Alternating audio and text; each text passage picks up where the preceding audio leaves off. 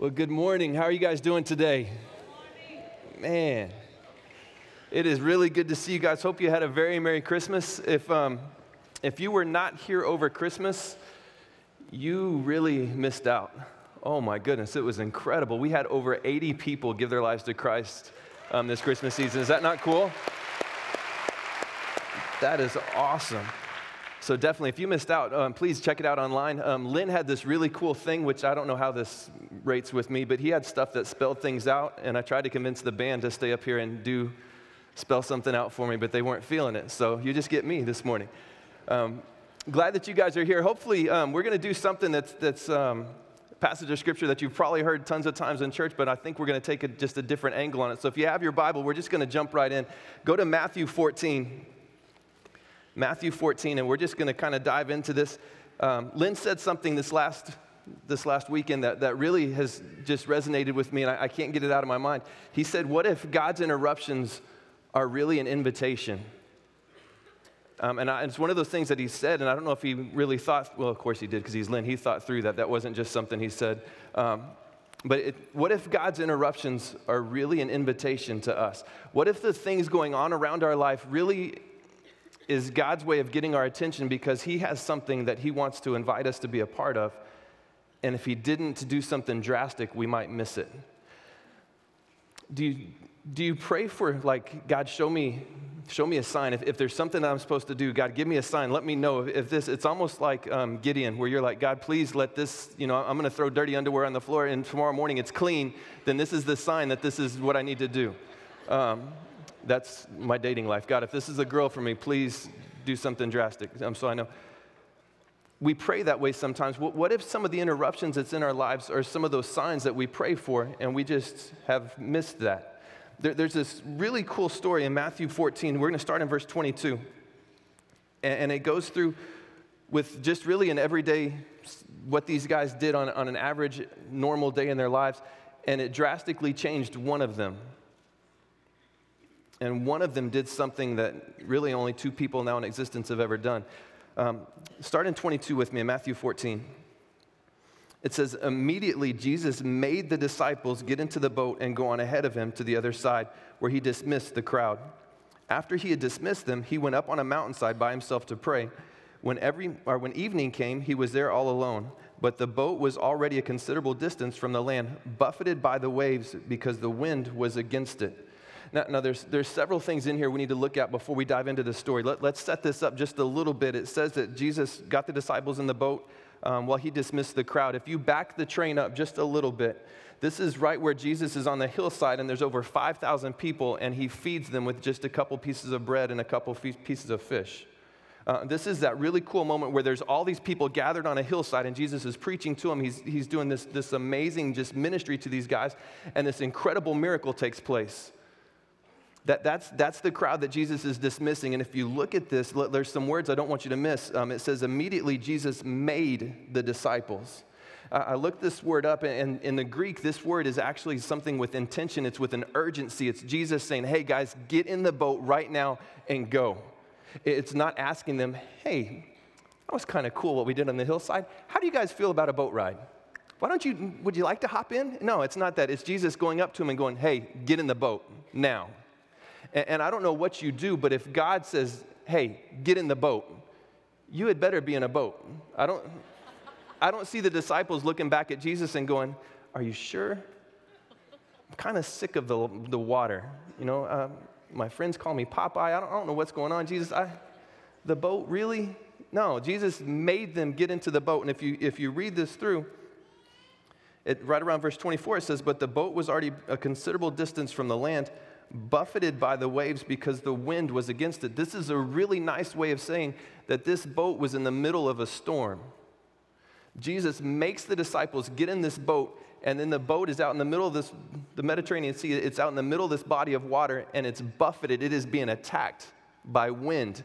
It is being attacked by waves. I don't know if you've ever been in a boat that's been attacked by the wind, but I can't imagine that as being something that's comforting. This isn't the Certus sleep system where you're just being rocked gently back and forth by the waves. It's buffeted. It's being attacked. It's being it's being pushed by the waves. And there's something in here that I don't want you to miss, because we do have New Year's coming up here in just a couple of days, and many of us will make New Year's resolutions that we have no intention of keeping, but we're going to do that because that's what we do. This is one that we should work on. If you notice right here, it says in verse 23 that after Jesus dismissed them, he went up on a mountainside by himself to pray. I don't know what your New Year's resolutions look like, but if you're looking for one, if this is important to God, where the Son of God has to get up by himself and spend time alone in prayer, that may be, that may be something we want to do this year. So I'm just going to challenge you. If you're looking for a New Year's resolution, spend 15 minutes a day listening and speaking to God and looking for where he's at in your life. That would be a great way to kick off 2013. Jesus makes the disciples get in the boat. The boat is out somewhere now, and it's being attacked by waves. And this goes directly against everything that we're hearing in some circles where, man, you accept Jesus into your life, and everything is just smooth sailing. Man, all you have to do is just trust Jesus, and then, like, every light turns green. It's the most great. And all the parking spots, you pull into the store, and there's your spot right there, like they saved it for you. It's just God's grace in your life. You get a raise at work. The minute you accept Christ, your house becomes painted and you never have to mow your grass. It's incredible. Your kids listen. Oh, gosh. It's one of the biggest lies and one of the biggest, I think, attacks that Satan is throwing at us is that, man, those 88 plus people that gave their lives to Jesus this last Christmas just a couple weeks ago, your life is not going to be easier. Oh, trust me, it's going to be better. Oh my goodness, you now have somebody fighting in your corner with you that creates out of nothing. But life on this planet does not get easier. And if you look at this, and we're tearing this apart, Jesus makes them get into a boat that's going to be attacked. And think with me for just a minute. God knows everything. Do you think that Jesus knew that the waves were about to attack the boat that he was sending his friends out in? I don't doubt that he did. I think that Jesus knew that, hey, you guys get in this boat right now and go. I honestly feel like Jesus knew that in just a few minutes, these guys were going to be out there rowing for their lives, saying things that Christians probably shouldn't say, wondering if they were going to make it home, and scared to death. And yet he makes them get in the boat and go out there. Definitely something to think about. Look in verse 25. Verse 25 says, during the fourth watch of the night, Jesus went out to them, walking on the lake. And this is kind of cool. Jesus sends them out, but then Jesus goes out to them. I don't know what that does for you, but that's kind of a cool thought. Jesus sends them out and then follows them out there. 26 says, when the disciples saw him walking on the lake, they were terrified. It's a ghost, they said, and they cried out in fear. But Jesus immediately said to them, take courage, it is I, do not be afraid. This storm that kept the disciples awake all night, it says that during the fourth watch, which was usually probably right between 3 and 6 o'clock in the morning. Think for just a second, those of you who've been in church for a while, the disciples, most of their profession was what? Fishermen, right? The majority of them. They lived in an area around fishing boats, and even the ones that weren't fishermen most likely grew up fishing and grew up on the lake and had spent several hours, probably days, just a ton of time in boats. This was a storm that was bad enough that it kept these guys up until 3 to 6 o'clock in the morning, struggling with the boat, fighting with the wind, fighting with the waves, fighting to keep the boat alive, fighting to keep the boat afloat, scared to death that at any moment a wave was going to crash over the side and the boat was going to sink, bailing water, rowing just as hard as they can to get to the other side of the lake. And Jesus just strolls out. It's funny to me that the storms that keep us up at night aren't really scary to Jesus. The things that terrify us, the storms that we dive into that we're so, man, we're worried about, that keep us up, that we have no idea how we're going to make it through, God just strolls out. And I love this because, again, I'm a youth minister, so my mind is obviously a little bit, it's not right. I see Jesus whistling and just kind of walking out, maybe doing a little Frank Sinatra, fly me to the moon, and walking out on the water, and the disciples are scared to death, and they see this, and think for just a second, you're out in the middle of a lake, and you look on the horizon and you're scared, dude, you're bailing water, you're rowing, your arms hurt because you've done this for several hours, your stomach is in knots, you probably have thrown up 3 or 4 times just from seasickness and being in that moment, and you're sitting there and you look out and you see somebody just kind of, hey, how you doing, walking out on the water. You would be terrified. Because I read this at first and I was like, what sissies, man, these guys are men and they're terrified of Jesus, really? But think about it for a second. They're in the middle of a place that somebody shouldn't be walking on water, and somebody's walking on water. And I love this because to me it just shows that God has a sense of humor, because he could have done anything. He could have just instantly like poof and been in the back of the boat. This is God we're talking about. He could have made a boat out of, out of toothpicks and made it, just kind of went out beside him. He could have done whatever. He could have been swimming and like backstroking out there to him. But no, what does God do because he's cool? He walks on the water and just strolls out and is like, hey, how you guys doing? And they scream. I can't wait till we get to heaven. I don't know what heaven does for you, but for me, we get to see all of this. And in my heaven, I'm going to have this huge bucket of popcorn and this really big lazy boy, and I'm going to be like, God, show me that thing again where you walked on the water. I want to watch that. And I'm going to have the TV thing where they all scream, and I'm going to pause it and look at Peter and John and those guys and be like, look at your face. Because I think that's going to be cool, and that's part of what heaven is like in my mind.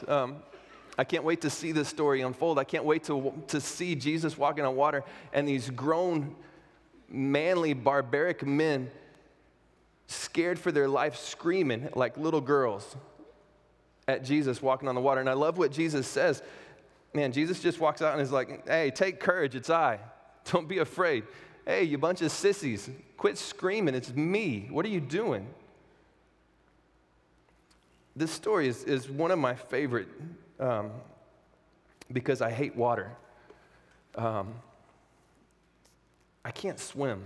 I'm 42 years old, and I still can't swim. I can do something in water that resembles swimming, but I don't go anywhere. And I've tried really hard, and for me, my fear of water dates back to when I was a kid. When I was in probably maybe the 5th grade, I remember my 2 brothers wanting to teach me how to swim. And they did the thing where let's just throw him in the 10-foot and he'll learn how to swim. And all I remember from that moment is my brothers talking, and all I remember them is them saying, hey, that didn't work like I thought it would. And I blacked out somewhere in there because I remember being thrown into the pool, and I remember looking up from the bottom of the pool, and I remember thinking, this isn't swimming. And I took lessons. I was at a church in Arkansas that was surrounded by water, and the pastor was like, man, you got to learn how to swim. What if we're out somewhere with the students and somebody's drowning? I'm like, dude, I'll pray for him. He's like, no. You got to be able to jump in and save that kid. So they put me through swimming lessons. And one of the scars that I bear, and this is really why I feel like I don't want to even learn how to swim. I walked into swimming lessons, and a 60, maybe 70-year-old woman wearing a bikini walked out to teach me how to swim. And there are several things that a 60 or 70-year-old person shouldn't wear, and a bikini should be at the top of that list. I have some deep-rooted therapy issues that terrify me of the water. I see water, and I think 60-year-old bikini, and not just women, men, you shouldn't wear a bikini either, 67 years old. We need to change that. That's a New Year's resolution for all of us right there. Terrified of water. I would love to be Jesus and to have the power to not have to worry about swimming and just to walk on water. I love how the storm was big to just the disciples, but to God it was just a walk in the park or on the water. Look in verse 28. Verse 28 says, Lord, if it's you, Peter replied, tell me to come to you out on the water. Come, he said. Then Peter got down out of the boat, walked on the water, and came towards Jesus. This, to me, is the most profound statement in this entire story. If you back up to the beginning, it says that Jesus made the disciples, which if I remember right from my VBS, there were 12 of them. So Jesus makes these 12 men who have seen God do some crazy things.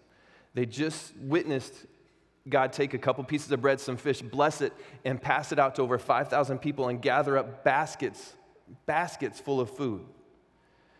They've seen Jesus heal people. They've seen people walk with blind, and God touched their eyes and they see. They've seen people dragged to Jesus that couldn't walk, and Jesus touched them, and they get up and leave walking on their own. They've seen people come into Jesus with leprosy, the worst disease of the day, and God heal them and then walk away totally just normal and well. They've seen God do some crazy, crazy things, and Jesus makes these 12 guys get into the water, and there's 12 people in this boat.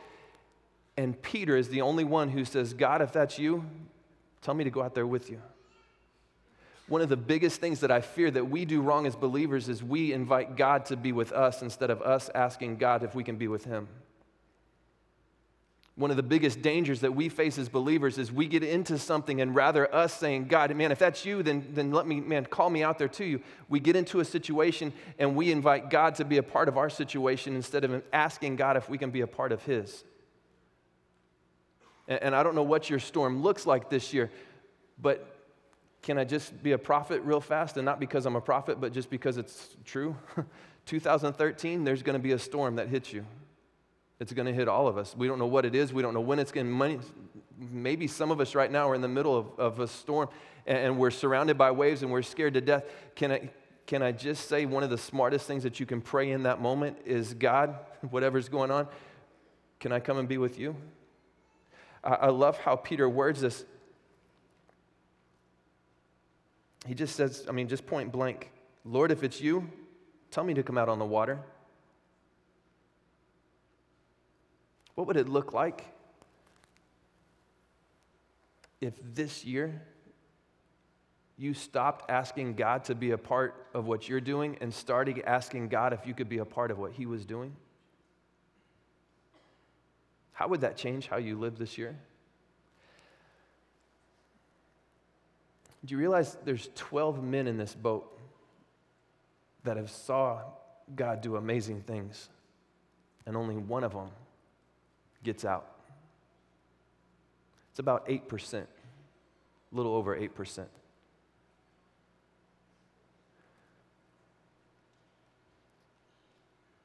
I wonder,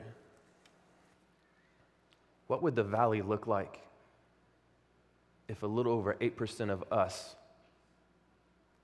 asked if we could join God? If you look at some stuff in here, it says, verse 29, Jesus says, come. And then Peter got down out of the boat and walked on the water and came towards Jesus. You notice Jesus says, come, and it's not, the next line isn't, and then Peter got down and prayed and said, God, if you really want me to come out on water, please tell me again, but this time in Latin. And then Jesus said, come in Latin, and then Peter prayed. I think another thing that we do as believers that's really sketchy with our faith is we know what we're supposed to do, but instead of doing it, we spend time praying about it. And don't get me wrong, prayer is super important, and we definitely should pray about things. But when God has told us to do something, why do we need to pray about that? If God has told us to do something, you don't need to pray about it, you just need to be obedient.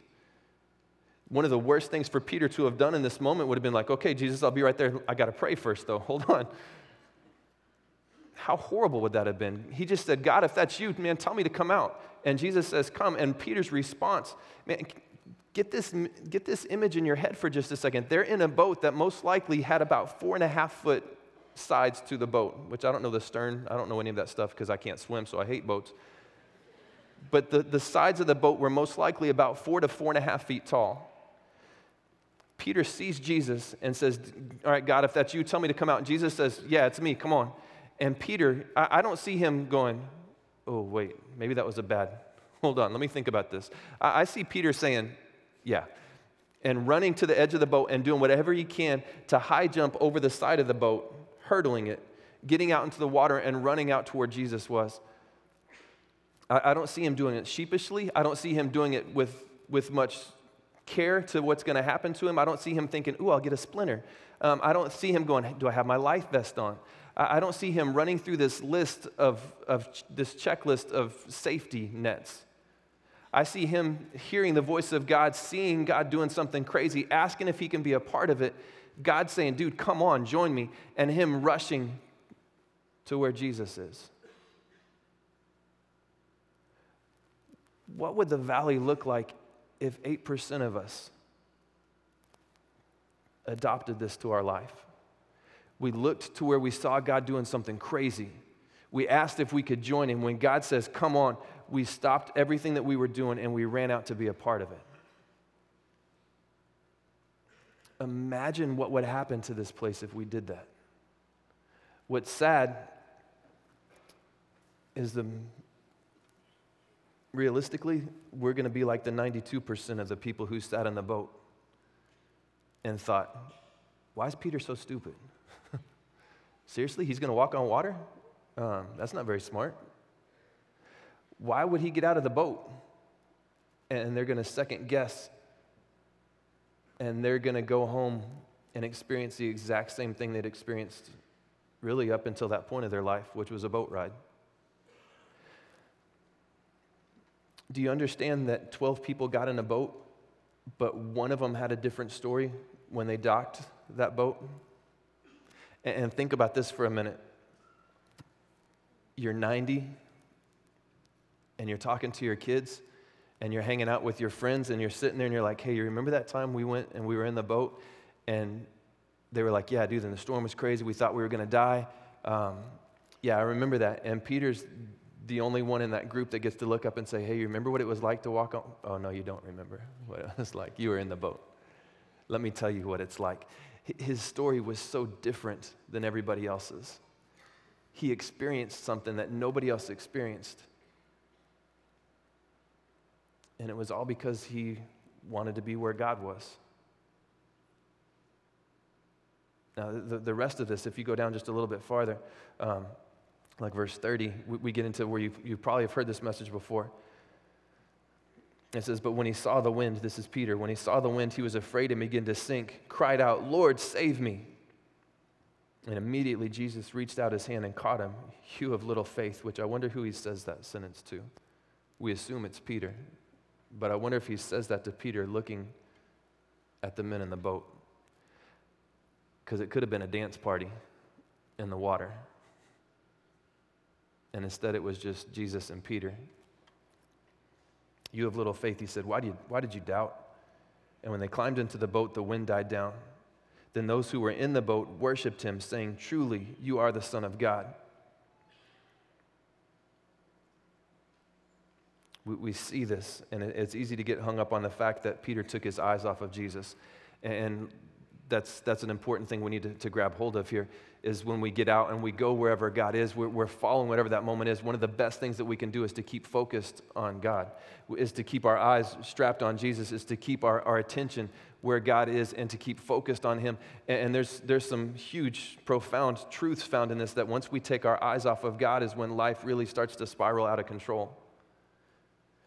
The wind didn't pick up when Peter took his eyes off of Jesus. The storm didn't get louder when Peter took his eyes off of Jesus. It's just that Peter took his eyes off of the Savior and put him on the problem, and that's when he began to sink. And I love this because Jesus is right there with them, and it says immediately Jesus reached out his hand and caught him. And then they walked back into the boat, and the wind died down, and the storm was over. Then you have 11 people in the boat thinking, I could have walked on water just now. One of the biggest things that we're going to have in life is a regret of things that we've never done. I don't know of anybody, and I love to talk to senior adults because they're smart. Man, they've experienced things, they know things, they've experienced so much in their life, and they have such a vast knowledge around them. And I have yet to hear anybody with any age in them that has told me things that they've regretted, and it's things that they've done. I have never sat with older adults and they talk about their life and think, man, I wish I never would have done this. The only regrets I've heard from senior adults as I sat and talked with them is, man, I wish I would have done this. I wonder what would have happened in my life if I would have done this. And one of the biggest regrets we're going to have when this life is said and done, I think, is going to be decisions that we didn't make. Choices that we didn't follow through with. Opportunities that we had to do something. I see these disciples sitting back 2 weeks from this moment thinking, oh my goodness, I had a chance to walk on water, and I wonder how many of them rowed the boat back out and jumped out to see if it would work, and then sank, and then tried it again. That's what I would have done.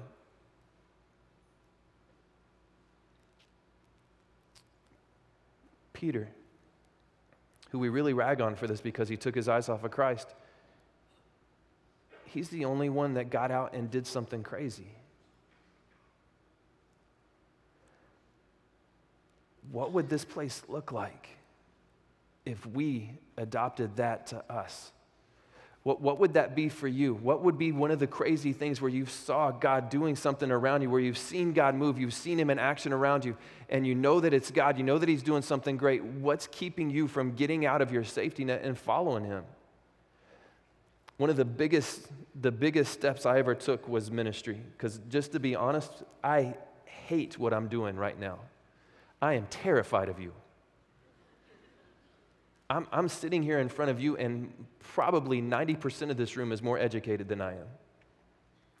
I am horrified. I'm going to say something, and one of you are going to come up and be like, hey, that's not a real word.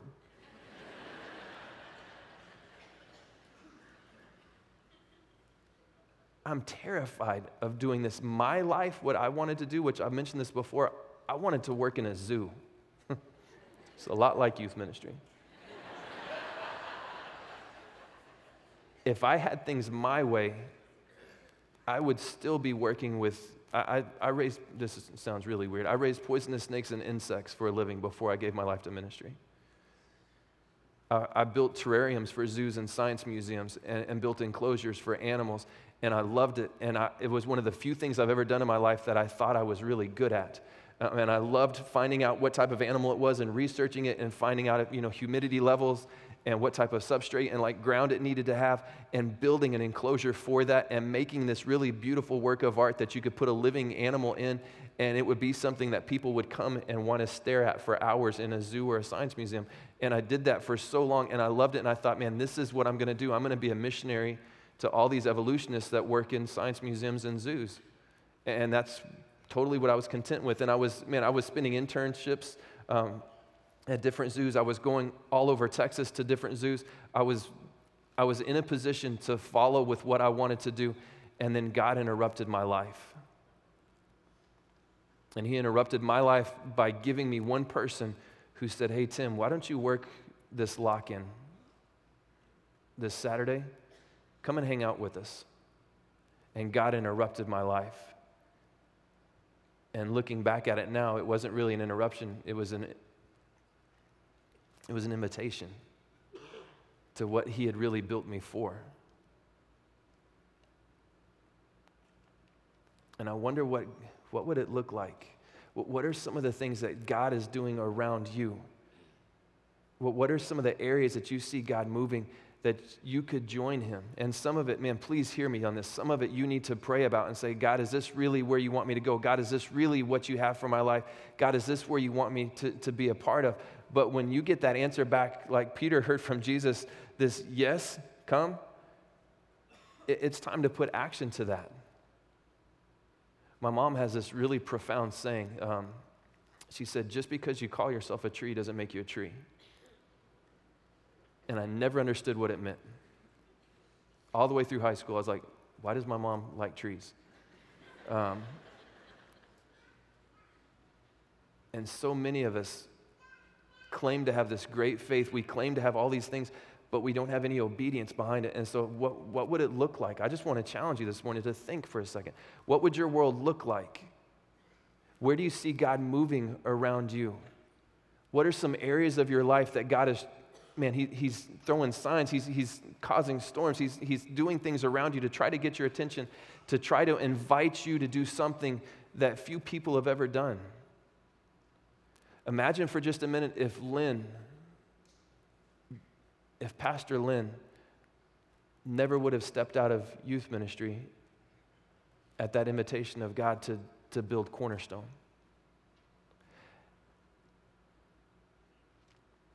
Imagine what would happen if we never accepted that invitation. And it's easy to do because many of us won't. And again, just being realistic, many of us will go home and we'll watch football and we'll get sucked into the day of Sunday, and Jesus is going to still be out on the water saying, dude, come on, and we're going to be praying about it.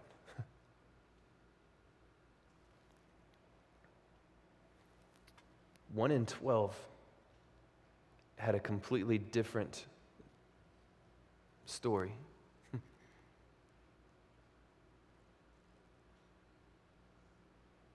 Do you remember experiencing God? Just a few months back, the series that we did.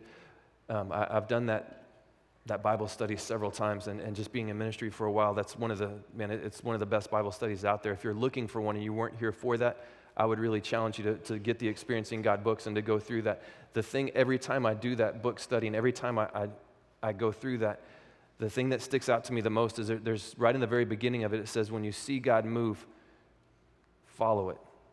When you see God doing something crazy, one of the best things that we can do as believers is to follow that movement of God.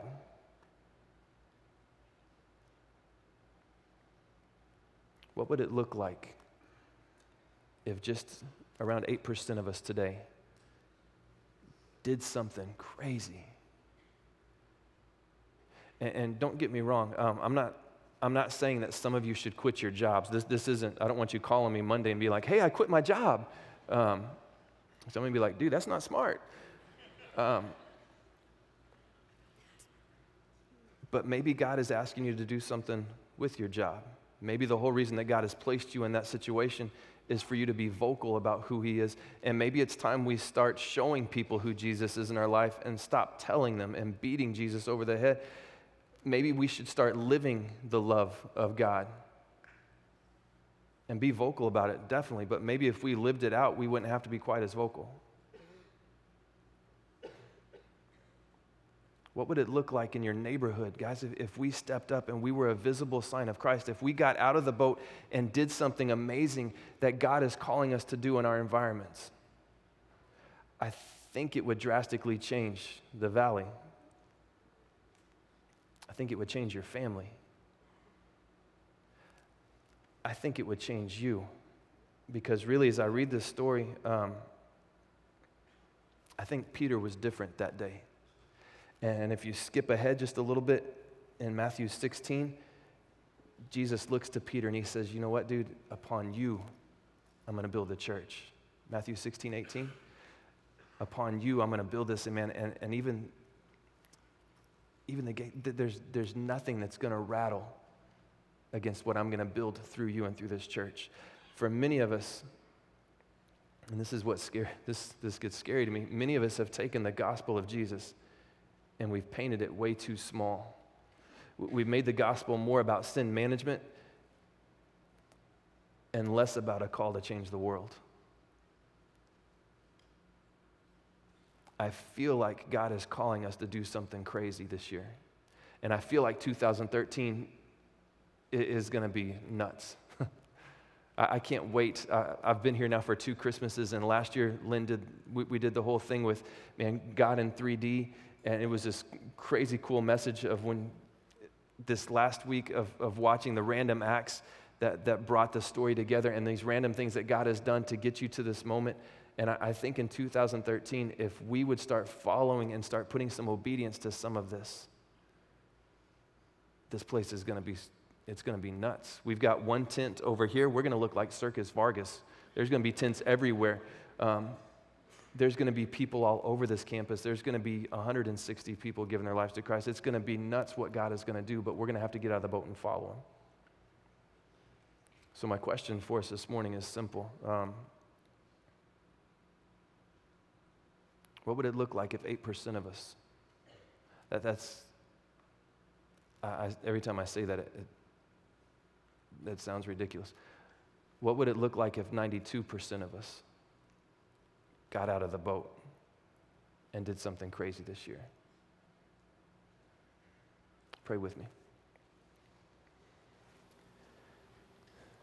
Jesus, thank you for, God, I thank you for the fact that when storms are going on around us, God, that it's not something that you leave us out on our own. It's not something that we get stuck in by ourselves. But God, when storms hit around us and things are going on in our, God, I thank you for the fact that you're there with us.